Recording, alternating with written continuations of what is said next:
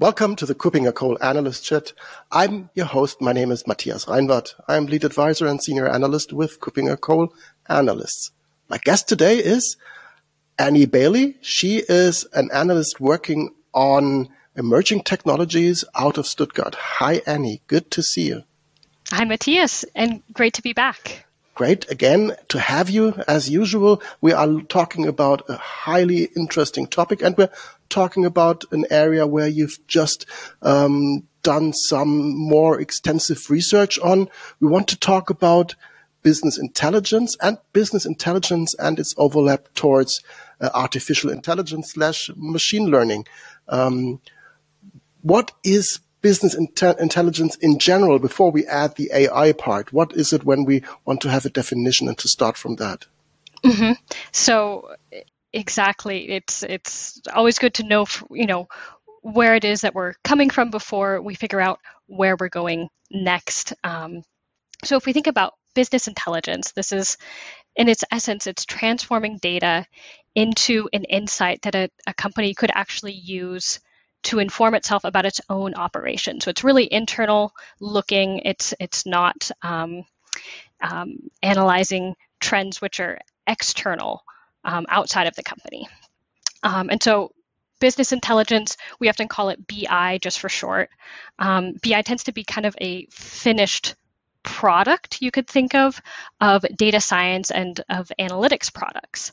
And so this is really taking data and putting it into the form of a story, which could be using visualizations, it could be using charts and graphs, or it could be presented in an interactive dashboard that's on a certain topic. So, for example, your sales for a particular region, and it could be all of the many different impacts and influences on sales for that region that you would have at hand in a dashboard ready for particularly decision makers, but more and more commonly for all business users. Right. So it's applying the individual business rules to existing data and getting informed decision-making processes out of that. And when we are talking about that right now, why is this then a topic for you in this area of emerging technologies? Why are we today talking about it? Exactly. So business intelligence is a tool, but in the context of the digital business, it can be really an enabler and help launch the business and give it an overview where it's perhaps over the past 10, 15 years, lost an overview. And what I mean by that is that as businesses are becoming more and more digital, as they're anywhere in this process of going through a digital transformation, they're typically adding application systems. Their environments are becoming more complicated, oftentimes more hybrid environments between cloud and on-premise. And with all of this added complexity, they can lose an overview because all of that data becomes siloed. This is a story which many have heard before, but it comes down to a similar problem, where as the volume of data within organizations is increasing, the problems of silos is being exacerbated because this data is being replicated across the organization, may not completely agree. There may be inconsistencies between these. And of course, this data may not be shared across departments. And so really having an idea of what's happening across the organization can be very, very difficult as this process is happening. Right. So maybe that is also a kind of trap. The more an organization is relying on technology, the more data it produces, the more data is available for decision-making, internal and external information. And to manage this in a proper way is probably something which makes it more and more difficult for BI to apply properly without additional help. Is this the message that AI for BI or machine learning for BI comes with when it comes a promise towards the businesses? Yes and no. And so you're exactly right when you say that, it's a cycle that as there's more data in the business, then they need to be able to manage this, and it's always escalating. But this could either be a vicious cycle or a virtuous cycle, and it has much more to do with the organization's approach to their own digital transformation than it does with actually using AI or machine learning to support that. And so what I mean by that is that if an organization is tending to collect technologies and tools without any clear strategy of how that is going to concretely advance their business goals and stay with the changing environment, and perhaps critically look at their own processes and business model and question if that is going to match the changing times, then they're not going to get very far. If they're using BI as a solution to address silos in their business, that's not going to be enough. A BI solution isn't going to fix the problem of having very independent, unconnected, siloed departments. And so if you're an organization which is using BI as your digital transformation, this is where it becomes a vicious cycle where perhaps you're not going to have enough control, governance capabilities over your data in order to use that efficiently. However, on the other side, we could think of this as a virtuous cycle. If there really is a critical look at how the organization is able to meet the changing demands of today for their particular industry and business, and if they're able to adapt the right tools, being very choosy at which tools they bring in to help them achieve those goals, then perhaps BI can support in that process and propel them in their digital efforts forward. Right. And you did research on that area of BI and looked at, I guess so, at exactly these use cases and produced this report that is entitled Next Generation BI Platforms. And next generation, of course, sounds like emerging technologies. But what is really next generation about these next generation of BI platforms? Mm-hmm. So you were on the right track earlier when you were mentioning artificial intelligence, machine learning. So that's in there somewhere, and we're going to get to there in a moment. But what we've termed next generation is the shift from making data exploration really an expert topic where you have to be highly trained, you have to be a data scientist to really be managing the tools and understanding the modeling and the calculation steps that need to be done here. It's the shift from that to making data exploration available to everyone and enabling data-driven insights for everyone in the organization. And so in order to get there, you do have to abstract away the parts that would require an expert, your data scientist, your data analyst. And to do that, often artificial intelligence or machine learning is used. So kind of hidden inside the workings of this for the goal of making it available to everybody, AI, ML, this is being used to automate some of the common data preparations or the modeling or the calculations that we need to get there. Right. So we're drawing a line between the data analyst, which is more a feature set, a set of capabilities of a person, and the actual business expertise. So we are augmenting the expert from the business perspective with the additional data analyst skills, and that is delivered via ML. Am I getting that right? Mm-hmm, exactly. And so that's one aspect. There are what I would consider three main ways that AI and machine learning is being integrated into BI platforms at the moment. So that's the first way, is really using this for data preparation and kind of automating and reducing the complexity of some of the data preparation steps. Then we have it for focusing on generating insights themselves. So being able to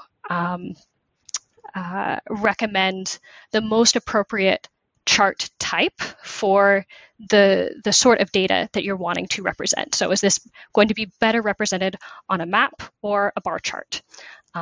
So preparing those sorts of insights.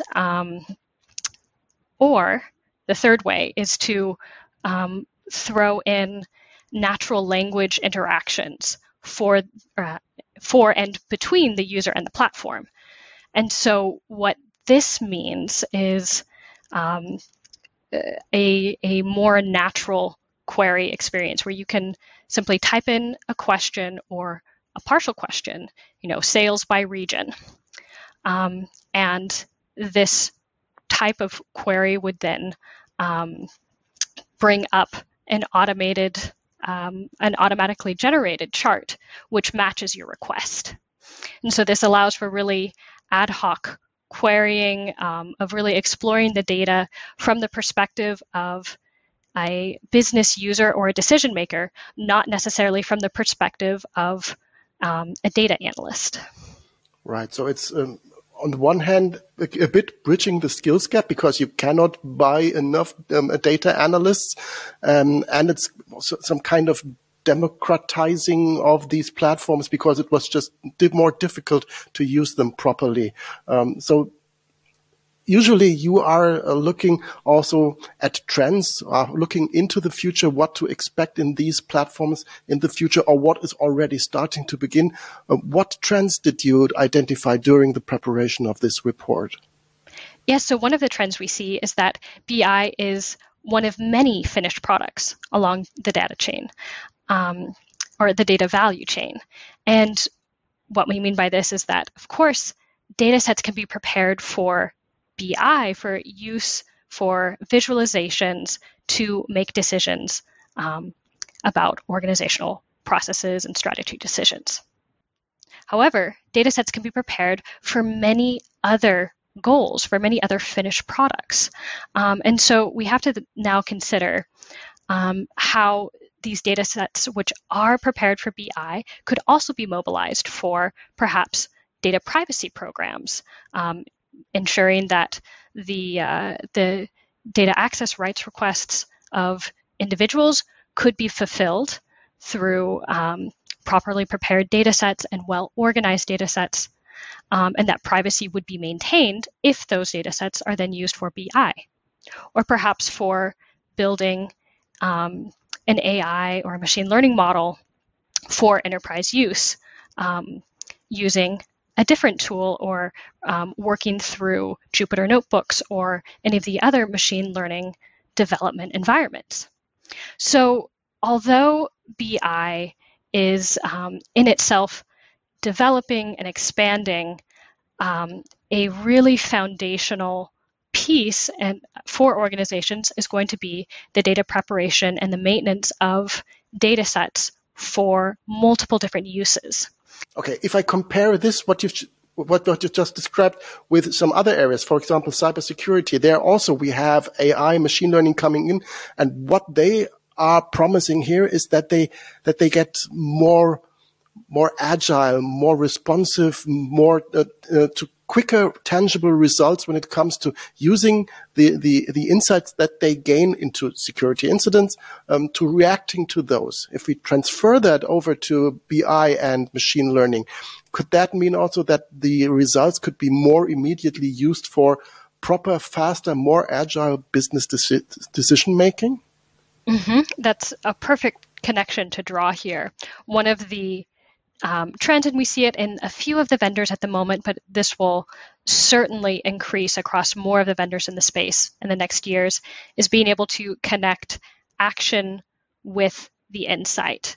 And so in the BI context, it's very common for a visualization or a dashboard to be embedded where the business user is already active. So within the CRM application that the organization is using, where the business user goes to make a decision, the visualization is already there. And so this creates a synergy between using the insight to influence the decision. It's also becoming common to flip this, where if the user goes to an analytics dashboard, a BI dashboard, to get insight, there could be perhaps a threshold which isn't met yet, which requires their action. They would then be able to take that action directly in the dashboard setting. And so that would require an robotic process automation flow where that decision maker could then hit a button to respond directly to that that data point, that insight, which isn't quite meeting the thresholds.